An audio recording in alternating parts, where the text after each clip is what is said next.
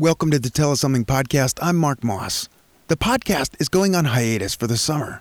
We've resumed the YouTube uploads, and you can get your storytelling fix at youtube.com/tellussomething. Expect a new video each week. The podcast will return in October after the next live event. Remember, we're taking pitches for the October show right now. To pitch your story, call 406-203-4683. The theme is It's Complicated. This week's podcast is a little Father's Day special I produced for Montana Public Radio. I'll let you listen to it just as it aired back in June. Thanks for listening.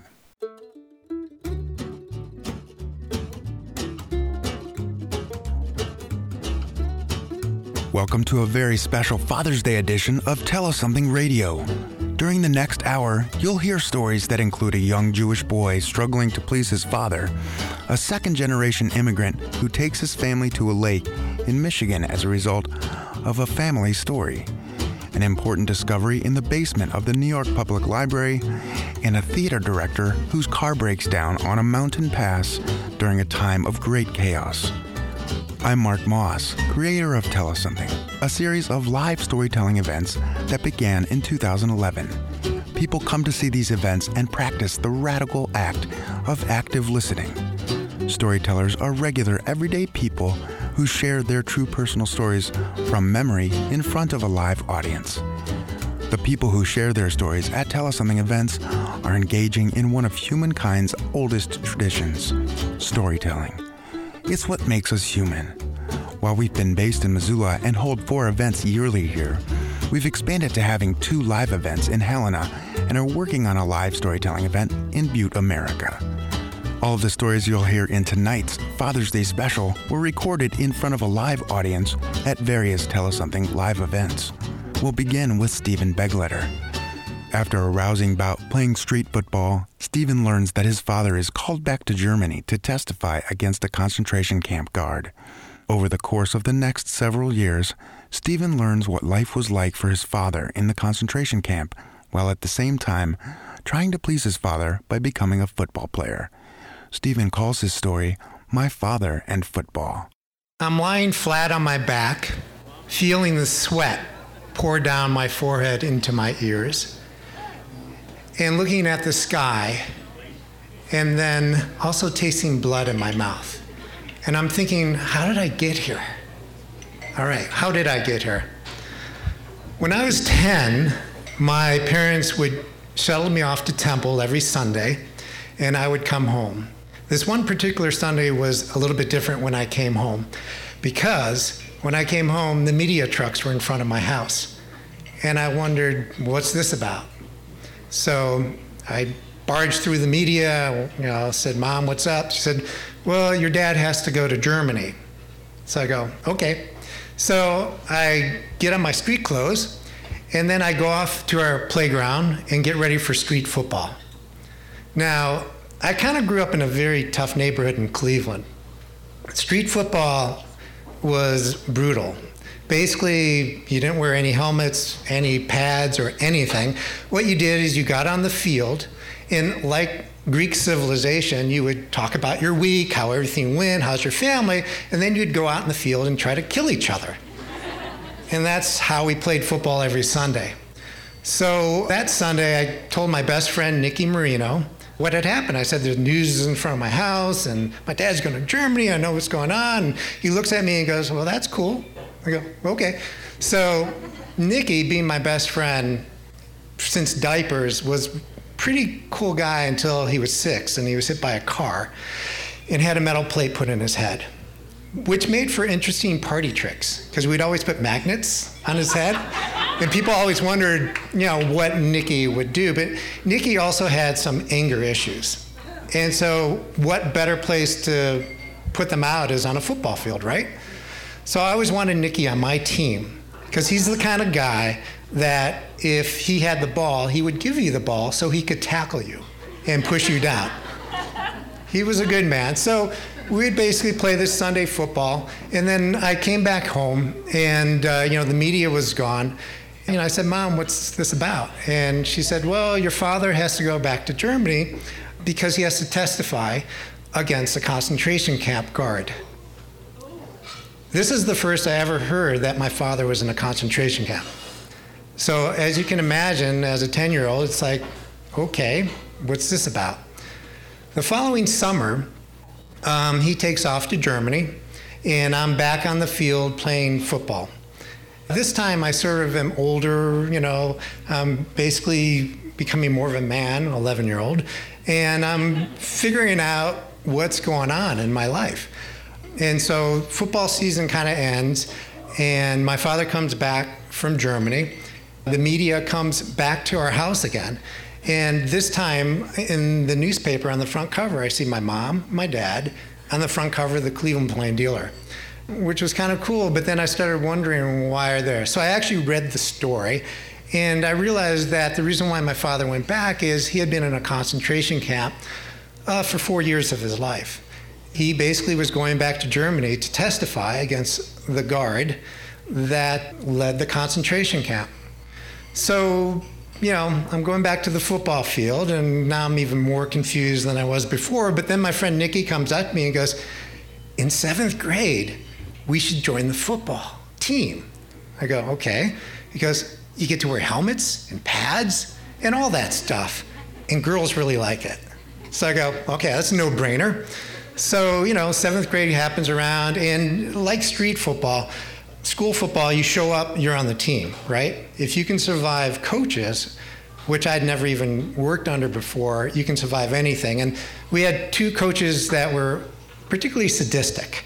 McFarland was one of them, who loved to spit chewing tobacco in your face, just for the fun of it. And then Schroeder, who said something, hustle, hustle, seen Jane Russell get a bustin' mouth, which I had no idea what that meant, but I later found out who Jane Russell was, and then triggered off. So another thing I started doing in 8th grade is I wanted to get to know my dad more.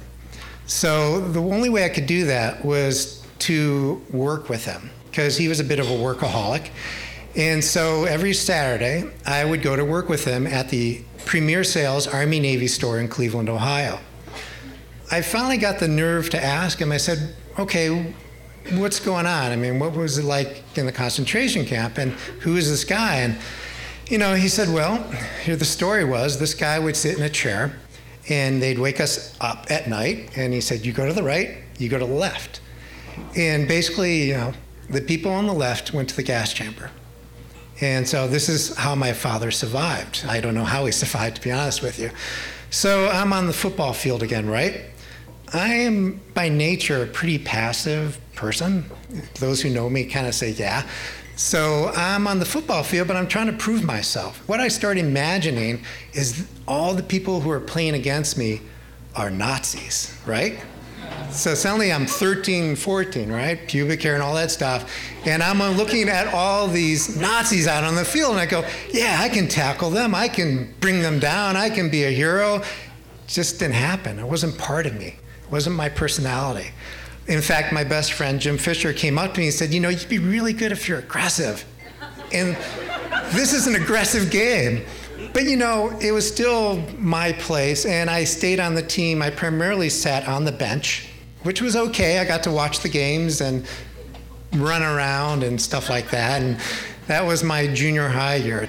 For some reason, I decided to continue this crazy notion of being a football player. So I tried out for the JV team, and like junior high, the JV team was you show up, you're on the team. So I go, great, I'm on the team. So actually I kind of got promoted to being on special teams. And if you don't know what special teams are, it basically is that, you kick the ball, and then you run down as fast as you can down the field, and you try to tackle the guy with the ball. And I was really awful. I would actually dodge people who were running at me, and it's like, okay, it's not my sport, but I played. I got to sit, on the bench, and and throughout this whole thing, actually, my dad never came to any of these games. And I'm thinking, okay, I'm playing football because I want to prove something to my dad, right? But he never really showed up, which is okay. My mom did. She wore the pats in the family, right? And so I decided to join the varsity team. Okay, is this self-abuse or what? Self-infliction? Just kill me, right? So I joined the varsity team, and once again, you show up. It's a little bit different when you're in varsity football in high school. You actually have to prove yourself. So one of the ways you prove yourself is you begin the summer with what they call 2-day practices, 2-a-day practices, 2 practices in one day that begin at 8:30 in the morning. And you put all this gear on, which is like 40 pounds of gear in your helmet. And this is Cleveland, Ohio in August. It's 98 degrees with 80% humidity. It's awful. But we did it. So you put all this gear on, and they'd actually give us salt tablets. It kind of felt like a horse, right? So we wouldn't faint, and many people did faint throughout these practices. So the first week we go through these practices, and we're doing all these drills, and you start off your practice by running 4 times around the track in all your gear, and then you go push heavy things, which try to push them as far as you can, and then you go beat up on all your friends. It's football. So I did this for 1 week, all right? I actually lasted for that 1 week, and so I decided, okay, I'm going to go back. So I'll go back on Monday morning, the second week of football, and I am ready, okay? I'm going to make this team. I'm going to do whatever it takes. Everyone is a Nazi out there, and I'm going to get them. But it's not really me. So Monday morning, the coaches, who were no better than the coaches in junior high, decided that they were going to assign us the positions because they had a pretty good idea of who we were and stuff. And I was kind of a big guy. I weighed about 175, I was 6 feet. I was in high school back then. So they decide for some reason that I would make a good offensive tackle. Now, tackles are big, right? One of the drills you have to do to prove yourself to make this football team is they put you against someone who's sort of your size, and you do this exercise. And this is kind of crazy. You basically, like 2 mountain goats, you kind of sit in front of each other and look at each other, and then with all your strength and energy, you run into their heads. It's like sumo wrestlers in reality. So the guy they put me against was about 120 pounds heavier than me, and he was about 10 inches taller than me. He was big, he was massive, he was a wall. But, this is my chance to prove myself, okay? So we get into position, I get into that 3-point stance, and I'm wearing my helmet, and I'm looking at this guy, he's looking at me, we're giving each other the eye, and we're kind of, doing the machismo thing. And suddenly the whistle blows, and I'm thinking in my head, okay, this is it, I'm gonna annihilate Hitler, I'm gonna get rid of all this, this is going through my head, this is my motivation, this is gonna do it. And I run into this wall, and I fall about 3 feet back onto my back, okay? And this is the moment where I'm going, okay, whoops, I gotta make a change here. Somehow that knock to the head kind of cleared my head. And it was at that moment I'm lying on my back with the sweat, blood in my mouth, and I'm looking up and I'm thinking, I don't want to play this game anymore. It's not me. I can't do this thing. So, the coach is I see him's kind of blurry, he helps me up, and he goes, okay, why don't you take a shower, I'll come back in the afternoon. So I go, great. I actually called my mom. I said, can we have lunch? And she says, sure. And so, we have lunch, and I'm really nervous because I don't know what to say because I've never really quit anything. I'm really stubborn. And so I looked at her really sheepishly. I go, I don't want to play football anymore. And she looks at me and goes, that's great. So it's wow, why am I doing this to myself, okay? That's about it. A little addendum. I called my mom because I wanted to kind of verify the story. And she goes, yeah, I remember we went to Damon's, you had this, and your face was black and blue, and you had blood coming out of your mouth. So she goes, yeah, I was really happy you stopped playing football.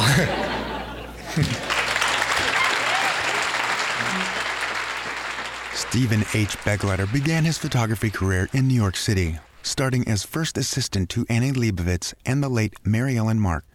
His first book of photographs, Fathers and Sons, was well received and sold over 25,000 copies in the first year. Since then, he has lived and worked professionally in New York, Pennsylvania, and Montana. He currently resides in Denver, Colorado with his family, where he is an adjunct professor at the Colorado Institute of Art. To learn more about Stephen and his work, visit tellussomething.org. Our next story comes to us from Alex Alvier. A child in 1943 hides in the lilies of a lake in the Philippine village of Tarlac as the Japanese occupy his village. He goes on to move to Detroit and become a doctor. This story fills Alex with awe and inspires him to take his child to a lake in Michigan years later, infusing him with the wisdom he's learned. Listen to Alex's story unfold, which we call Invisible Scripts. I'm going to start my story with a child at a lake in lily pads. I'm going to end my story with a child at a lake in the lily pads. And in between there's a church and there's a grain elevator. So you can follow along that way. So the first child, it's 1943. The Japanese have occupied the Philippines. In the village of Tadlak, it's rumored that they're taking children and throwing them up in the air and catching them on bayonets. One child escapes. And the story goes, they hid in the lilies of the lake so he wouldn't be found. That child grows up. He ends up walking through the villages. The old women recognize that he's smart, and so they start to shove money into his pockets for school. He keeps going. He raises money selling duck eggs and eggplant to put himself through medical school. That man eventually makes it on to America, to the suburbs of Detroit, and becomes my father. And from what he told us as kids, because they had to hide with him in the reeds and the lily pads, that's why he was named Moses. And so I just called him this morning. I was like, hey, Dad, is that true? He's like, no, I made that up. But the rest is true. The duck eggs, the eggplant, that's all true, okay?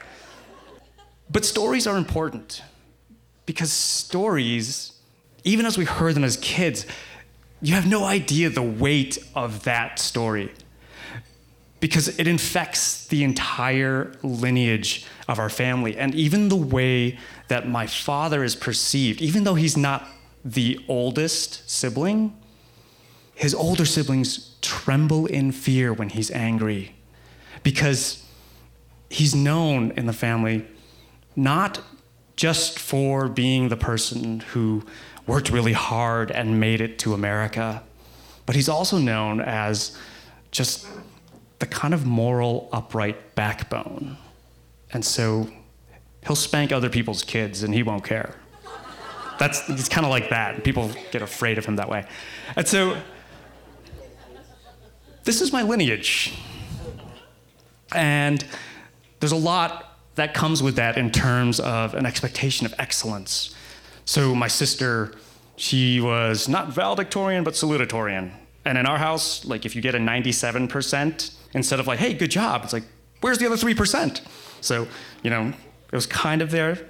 My brother, he's a very accomplished person as well, has all of you that have cell phones, some of those patents are from him. And then there's me.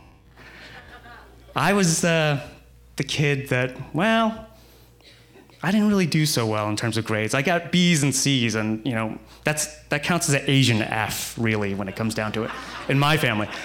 And so that's one thing you need to know about right away about legacy. And now for me, I didn't really fit in with that legacy. And so where we ended up going to school was part of the American dream, part of the Filipino dream, is you make your way to America and you can send your kids to Catholic school. That means you have arrived. So, here we are. We've arrived at Catholic school and have really distorted stories of who Moses is, and I'm thinking my dad is Moses, for like the one in the Bible, and it's like, no, it's not true. And so, but one moment happened that was very defining for me at that Catholic school and that Catholic church. So it's an all-white school. in an all-white suburb of Detroit.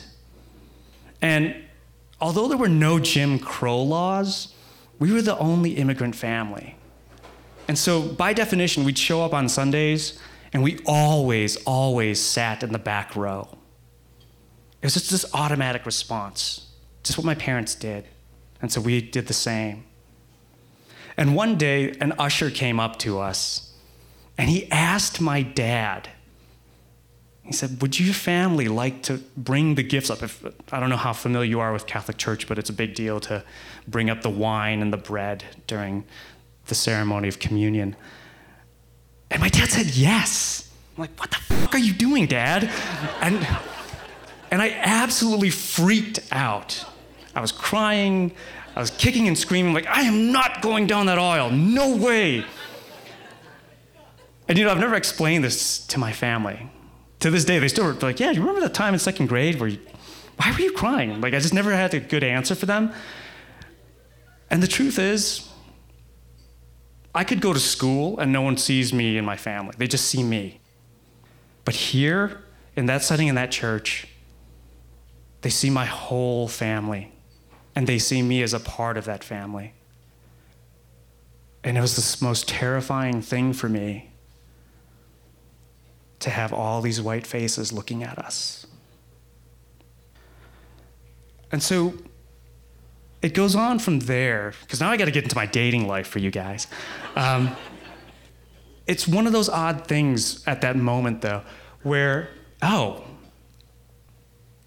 they asked us to come as kind of an offering, a token, to help us feel included. And I respect that and I understand that. But it also just was incredibly unnerving for me. And what I realized from that is that there's a lot of what I call invisible scripts. It's an invisible script why we would sit in the back. It was an invisible script why they thought it'd be a good idea to have the one Brown family bring it up. Wouldn't that be cool, right? And so those scripts carried and followed. By the time I was a freshman in high school, this girl named Shizuka called me up. I haven't seen Shizuka since kindergarten, but because she's Chinese and she's Asian and I'm Asian, I guess therefore we need to date each other or something. And so we're literally sitting across from each other from dinner. I'm like, so how have you been for the last decade? You know? And so again, there's this other kind of invisible scripts. Now, one of the things that happens with that is I go on to college, and in college then, instead of hanging out and feeling awkward with all white people, I'm like, I'm gonna reclaim my roots. This is the 90s. Everyone's like, back to the roots, multiculturalism, all these sorts of things. So I hung out with all Asian students, okay? And had a lot of friends that way and that sort of thing. It was all nice and multicultural and diverse and wonderful. But one of the odd things happened was I actually happened to drive across country to Boulder on my way to interview somebody for a project. And I brought 2 of my white hippie friends with me. And it was the coolest moment for me. I'd never left Detroit. And we were at a grain silo in this small greasy spoon out in the middle of nowhere restaurant where literally there was a hand-painted sign that said, "Come eats." And I went in, and it was like, to me, it was like the most amazing, charming thing in the world. And we went in, we ate, and I was like, wow, this is authentic American thing, right? And we left, and what I said to them both was like, hey, thank you guys. Because I wouldn't have been able to do that without you guys with me. I don't think I would have ever gone in there on my own. My friend Bill was like, cool. My friend Amy was just like, well, what do you mean? It's 1998. What are you worrying about? And it was suddenly that real big, I'm like, well, so we had this long discussion in the car about, yeah, I do feel uncomfortable at times going into different places where there does seem to be an invisible script.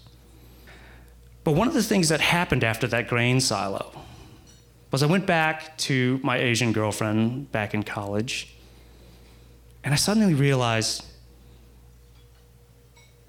we're together, and are we together because we choose each other?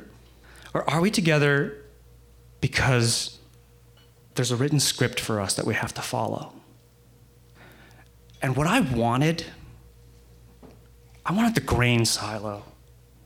I wanted those mountains. I wanted that small town. And I knew, because we tried it, she was afraid. She couldn't come with me to there. She couldn't go there without feeling really suspicious and feeling small and wanting to sit in the back row, just like my family, in the back row of that church.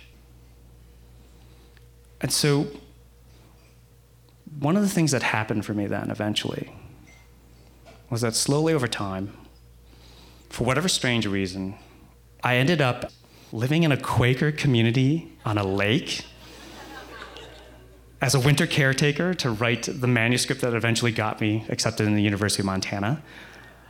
And I was working at a job, and it was proper, it was corporate, I was using my English degree, I got to be publishing. My family was so excited, because like, hey, wow, he looks like an adult now. You know, he's growing up. And I decided, as I rowed out onto that lake one morning, it was the most beautiful Michigan fall I could ever imagine. It was literally the colors of the trees inverted on the black water of the lake, and I kayak out all by myself. And then I knew I had to get in my car and drive and go to that job. And for me, I had this moment of like, okay, what is the script here? Alex does the grown-up thing in the job. He will probably work 9 to 5 and marry an Asian girl and have Asian kids, and my family will be happy. Or I'm 24.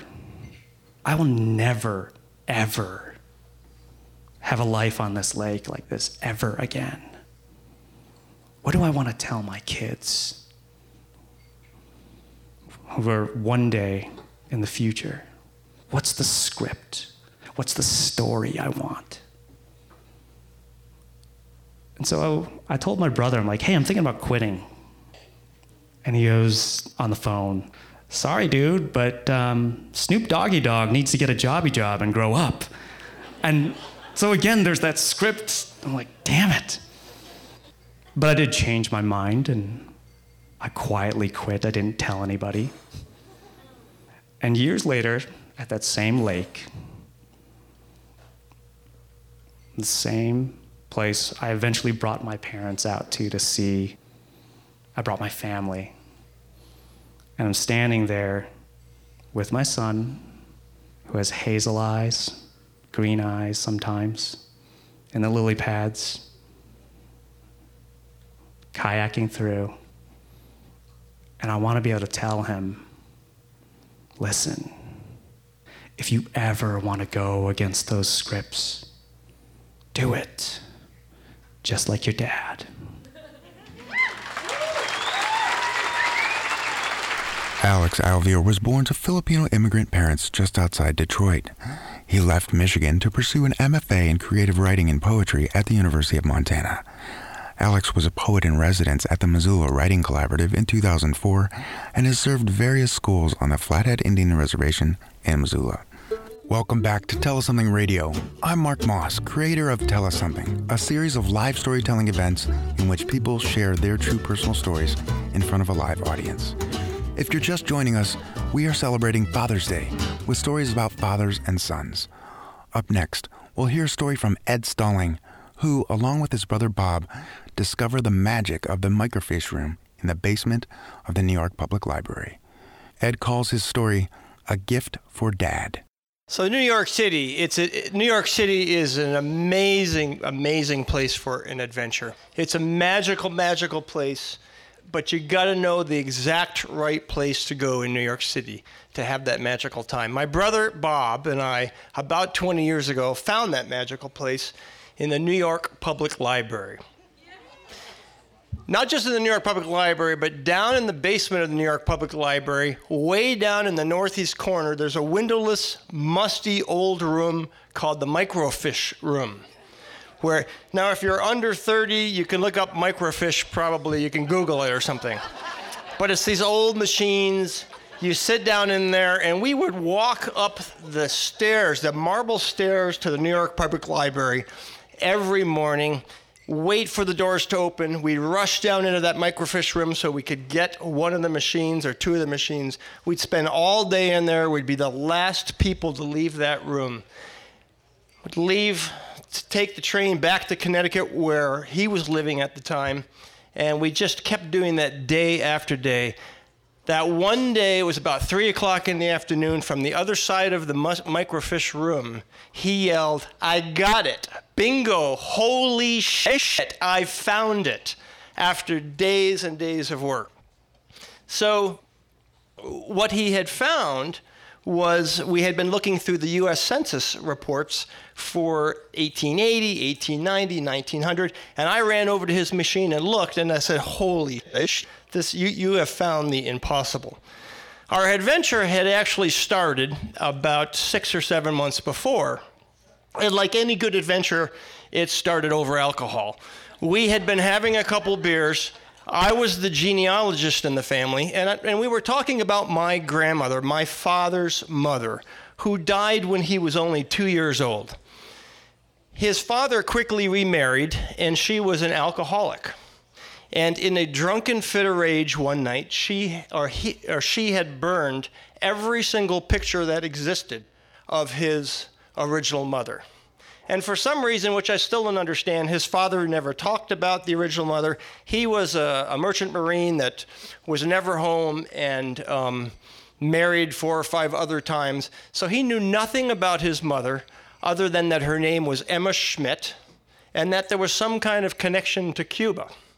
As the genealogist, I had dug around and had found some things, but, basic vital statistics, boring facts, when she died. And on her death certificate, it said she was born in Havana, Cuba, which I thought was interesting.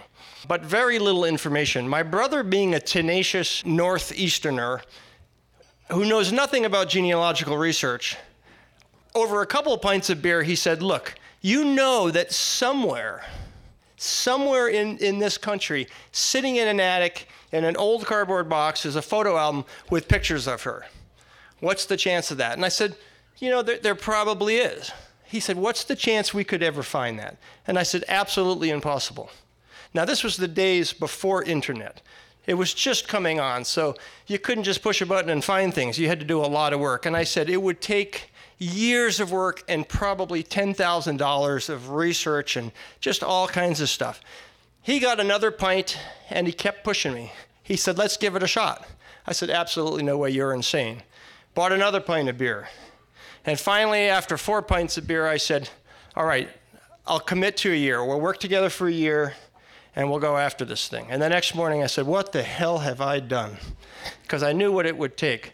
A lot of trips to New York, just lots of library work, just going through all of this stuff. So our plan was, his mom, I found her in the U.S. Census, and she had a couple brothers and a couple sisters. So I said, hey, if we can find, this was his mom, she had our dad, and here's us. For the brothers and sisters, if we can find their grandkids, like us, they might have a photo album. That's our best chance.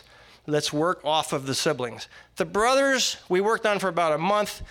Forget about it. It was horrible. The last name was Schmidt. Have you ever looked in? You probably haven't. But if you ever do, look in the 1900s U.S. Census for Manhattan for the name Schmidt. Right? You're done.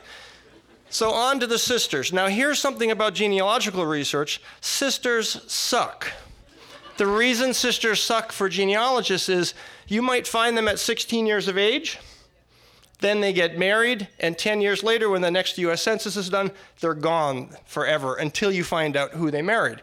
And that's very tough to find. At least it was before the internet.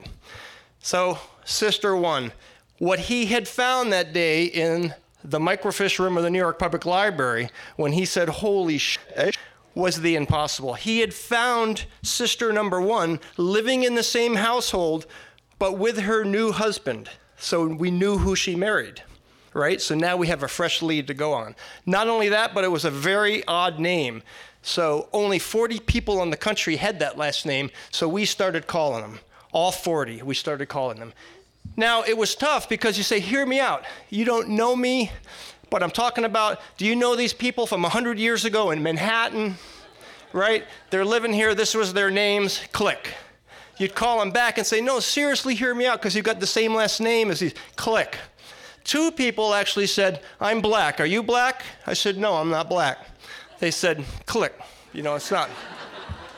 So the last number I called was in Hawaii, and the reason is because back then Hawaii was expensive. We didn't have any money. Called Hawaii, gave him the spiel, no click. It's silent. And he goes, you're talking about my grandparents, my grandmother. And I said, oh my God, found the family just like we thought. I spent the next 2 months with the people in this person's family. We've become close, that knew their family history, but a complete dead end. They knew nothing about my father's mom. They never knew she had a sister, that their grandmother had a sister named Emma. Done, dead end. So we're basically done, but there was one thing they did know. They knew who the second sister had married, which totally opened up that lead. Her name was Consuelo Schmidt, and they said, we know that she, true story, I got picked. So she said that she married a guy named Rhodes. I spent another month looking for Consuelo Rhodes and found her in Virginia. She had just passed away 3 years ago at 90 years old in a nursing home. I found the death records. So it ends up she had lived for all the time I was growing up in Connecticut. She had lived 30 miles away from my dad, his mom's own sister that could have told all kinds of tales. I found her, she had passed away, but I found out she had a son. And I found out the son was very high up in the Pentagon. So I had the balls to call the Pentagon, which I was really scared about, and talking to this guy that's high up and said, now, listen, I started telling him this tale. He goes, it's very disturbing that you know so much about my family and that you know my mom and that she's from Cuba.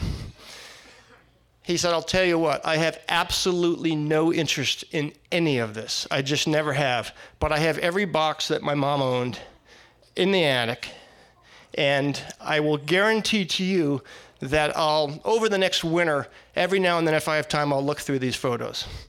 He didn't even know it was in the boxes. I said, great, thanks. We kept in touch a little bit. About a month later, he called me and he goes, isn't your last name Stalling? I said, it is. He goes, I got a photo on the back, and on the back it says Stalling. He found 2 or 3 more. He did not want to even send those to us, but he said, I'll tell you what, fly to Washington, D.C., you can stay in my house, we'll go through all these boxes together. So I flew my father, who's now like 75 years old, my brother and I, we all flew in. He opened up his home, his wife and him, to us. We went through all these boxes, but by the time we got there, it was like midnight. Right, with my father. He picked us up at the airport. We get into this guy's house, and his wife is showing us where we can sleep. And I said, no, the picture. Where's the picture? He goes, that can wait till morning. He really said, that can wait till morning. And I'm thinking, what if my father dies, right? Tonight, in the same house as the picture of his mother. He pulls out the picture, shows it to my dad. My dad looks at the picture and goes, oh my God, I've never seen a picture of my father so young. And that woman, it looked like a wedding picture that his arm is around. He goes, she looks exactly like my brother. And his finger touched her face and he goes, that's my mom. And my brother and I looked at each other and we said, you know what? We did it. My father died about 3 years later. And at his funeral, At the end of the funeral, my brother came over. We had a private little toast with our beer, and we said, you know what? We gave a hell of a gift to Dad. Thank you. Ed Stalling is no stranger to adventure. He spent years working in the woods of Alaska alongside brown bears. He loves playing drums with the Soul City Brass Band, drives the Ed Norton Big Band, and plays with the Captain Wilson Conspiracy and the John Floridis Trio. He lives in Missoula with his wife and best friend, Lori. Our final story comes to us from David Mills Lowe. David is blessed with a moment of stillness when the car he is driving breaks down on Bozeman Pass. He has the chance to remember his recently deceased father during a very stressful time. David calls his story Fixing Windmills, or Saying Goodbye to Dad. June 22nd, 2005, the sun came up in a clear blue sky. It was a gorgeous day. But because it was Bozeman, the air was crisp. The windshield of my car was covered in condensation as I drove across town to rehearsal. Now, at that point in time, I was touring with the Vigilante Theater Company. We were touring the Northwestern United States. And the following week, we were opening a show with a brand new actress. So we were in the heat of rehearsal. As I pulled up to my artistic director's house, he was at the curb. And he said, "You need to go home." So I turned around and started driving back to the house. I have an overactive imagination, so I started playing through all of the millions of things that could be going on. It could be my kids, my wife at the time, my folks, any number of things. The government could have collapsed while I was driving to rehearsal. So I don't know what's going on. I walk into the house and my wife says, "Your dad died." Now, there are deaths that you expect, that you see coming for a long time, and there are those that are sudden. And this was one of those, and so I'm standing there like I got kicked in the chest, going, okay, trying to figure out what's going to go on with the day, how I'm gonna have to skip rehearsals. My mom is in town for a convention, and so I've got to talk to her and take care of her and see what's going on, and so I'm trying to figure out my day, and I stop and I said, what happened? And she says, "Well, he fell off a windmill." And that's the point in the movie where the record screeches to a halt and all the cowboys turn from the bar and go, "What?" Because who the f dies falling off a windmill?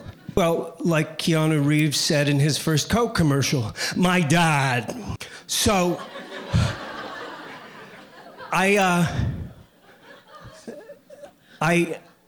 I try and get myself together, but the days begin to move into a blur. We're with my mom. We're at the motel. We're fielding phone calls and calling family and friends and trying to get everybody together. And I'm trying to figure out tours coming up, and I've got to do that, because if I don't do that, that puts 6 people out of work, and so we're figuring out funerals. The people call and say, "Hi, we're just calling to say that we're going to collect John's corneas, and I just wanted to let you know that, and please tell your spouses your decision to donate your organs, because it's a hell of a thing to find out just after you die." My mom goes back to Malta up on the High Line. I borrow a car to drive my wife and kids up to the funeral. We get into town just in time for the memorial service, 5 minutes to go, and my aunt says, "Hey, I'll watch your kids for you while you go in." And I'm thinking, great, thank you so much. I'm a little scattered right now. But thank you. And she's like, "Okay, just through that door over there." And so we walk through the door, and I realized that she's not offering to babysit the kids while the memorial service goes on. She's offering to watch the kids while we go in to view the body. Now, for me, viewing a body is not something that I need in my life. That once someone is gone, they're gone. That spark that was that person, that was my dad from the time that I was 4 years old. The man that raised me as his own, also the man that kicked me out of the house the day after I finally stood up to him. that man was not there anymore. And so I was standing there in this room and looking at this thing in a box. It's quite a thing. His eyes were all sunken in from where they had harvested his corneas, and his body was racked with rigor mortis, and they performed an autopsy because this accident had happened on the farm, and so they had to do all of this stuff. And so this piece of meat and bone is lying there, and I'm like, that's not my dad. And I started to laugh.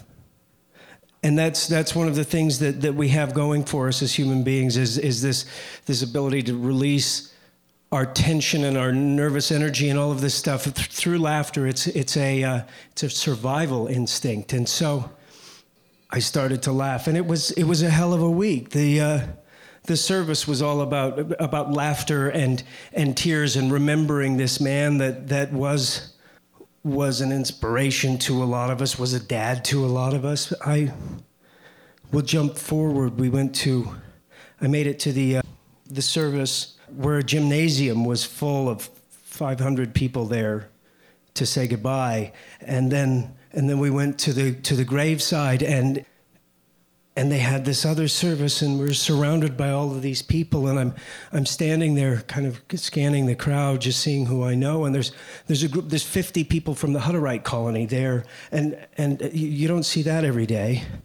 And then I get in the car, and I start driving back to Bozeman, because I have to get there, because the next morning I have to get in the van to go on tour. And the van, the car I'm driving breaks down on Bozeman Pass at 2:00 in the morning, and I'm so tired and I'm so cold that I just stay in there and think about what's going on, because there are sometimes in our lives so few moments that we can stop and think, and sometimes we're blessed with the occasion where we can take in the full breadth of an experience and process it and move on with our lives. And sometimes we don't have that. We have to process on the go. And I was thinking about that night where he pushed me and I pushed back for the first time, and what that did in his eyes, and how everything changed in that moment. But time had passed, and time changes things. And so that man became someone else as I too changed. And so then I sat and thought about how 1 week before I'd been on the telephone with my dad, and he was telling me about how excited he was. There was this church down in Nebraska that wanted him to come and preach. And he's like, I think I'm ready to do it again. I think I'm ready to go do it. And he's so excited. And he's telling me about all these books that he's reading and things that he's studying. And then he's talking about things we love and how lucky I am to be doing that thing that I love. And there are a lot of things that he loved in the world. One of them was fixing windmills, and it was one of his favorite places to be. He was doing something that he loved in a time that he loved doing it. And I had the opportunity in this phone call to talk to this man, to reconnect with him and to say, I love you, Dad. And he said he loved me back, and we were proud of each other. And so I got to say goodbye before he left. That's how I was lucky.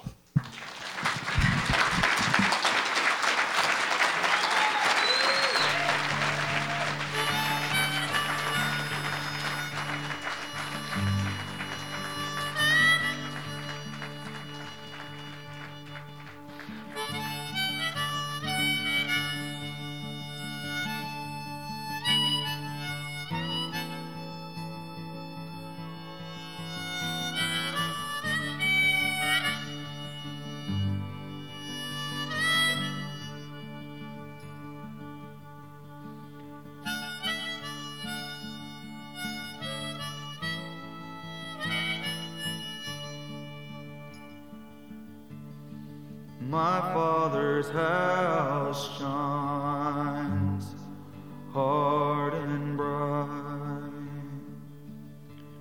It stands like a beacon, calling me in the night, calling and calling, so cold and alone, shining across this dark highway where our sins lie unatoned. That's My Father's House by Bruce Springsteen from his 1982 album, Nebraska. David Mills Lowe makes his living doing theater in Montana. He is the Montana Playwright in Residence, director, ensemble member, and artistic director at the Opera House Theater Company in Phillipsburg, Montana. I hope you've enjoyed these stories, and I hope you'll come out to a live event sometime soon. You can learn about our live storytelling events at tellussomething.org and by following Tell Us Something on Twitter, Facebook, and Instagram. Tell Us Something produces a podcast, which you can find wherever you get your podcasts. You can also find us at youtube.com/tellussomething. Tell Us Something Radio was produced and edited for broadcast by me, Mark Moss. Tell Us Something is proud to be fiscally sponsored by Missoula Community Foundation. Many thanks to Logjam Presents for hosting Tell Us Something events at the Wilma in Missoula. Thanks also to the following sponsors: Gecko Designs, CabinetParts.com, and the bookstore at the University of Montana. Thanks to Cash for Junkers, who provided the music for Tell Us Something Radio. Learn about all of our sponsors and more at tellussomething.org. Thanks also to everyone who attends the live events, downloads the podcasts, watches the stories on YouTube, and shares their stories. Until next time, I'm Mark Moss, reminding you that your story matters. This is your community, and these are your stories. To learn about live storytelling events in your town and listen to all of the stories ever shared at Tell Us Something, visit tellussomething.org. To stay up to date on Tell Us Something news, go to tellussomething.org. Like us on Facebook, Twitter, and Instagram. Thank you so much for all of your support. Have a fantastic summer.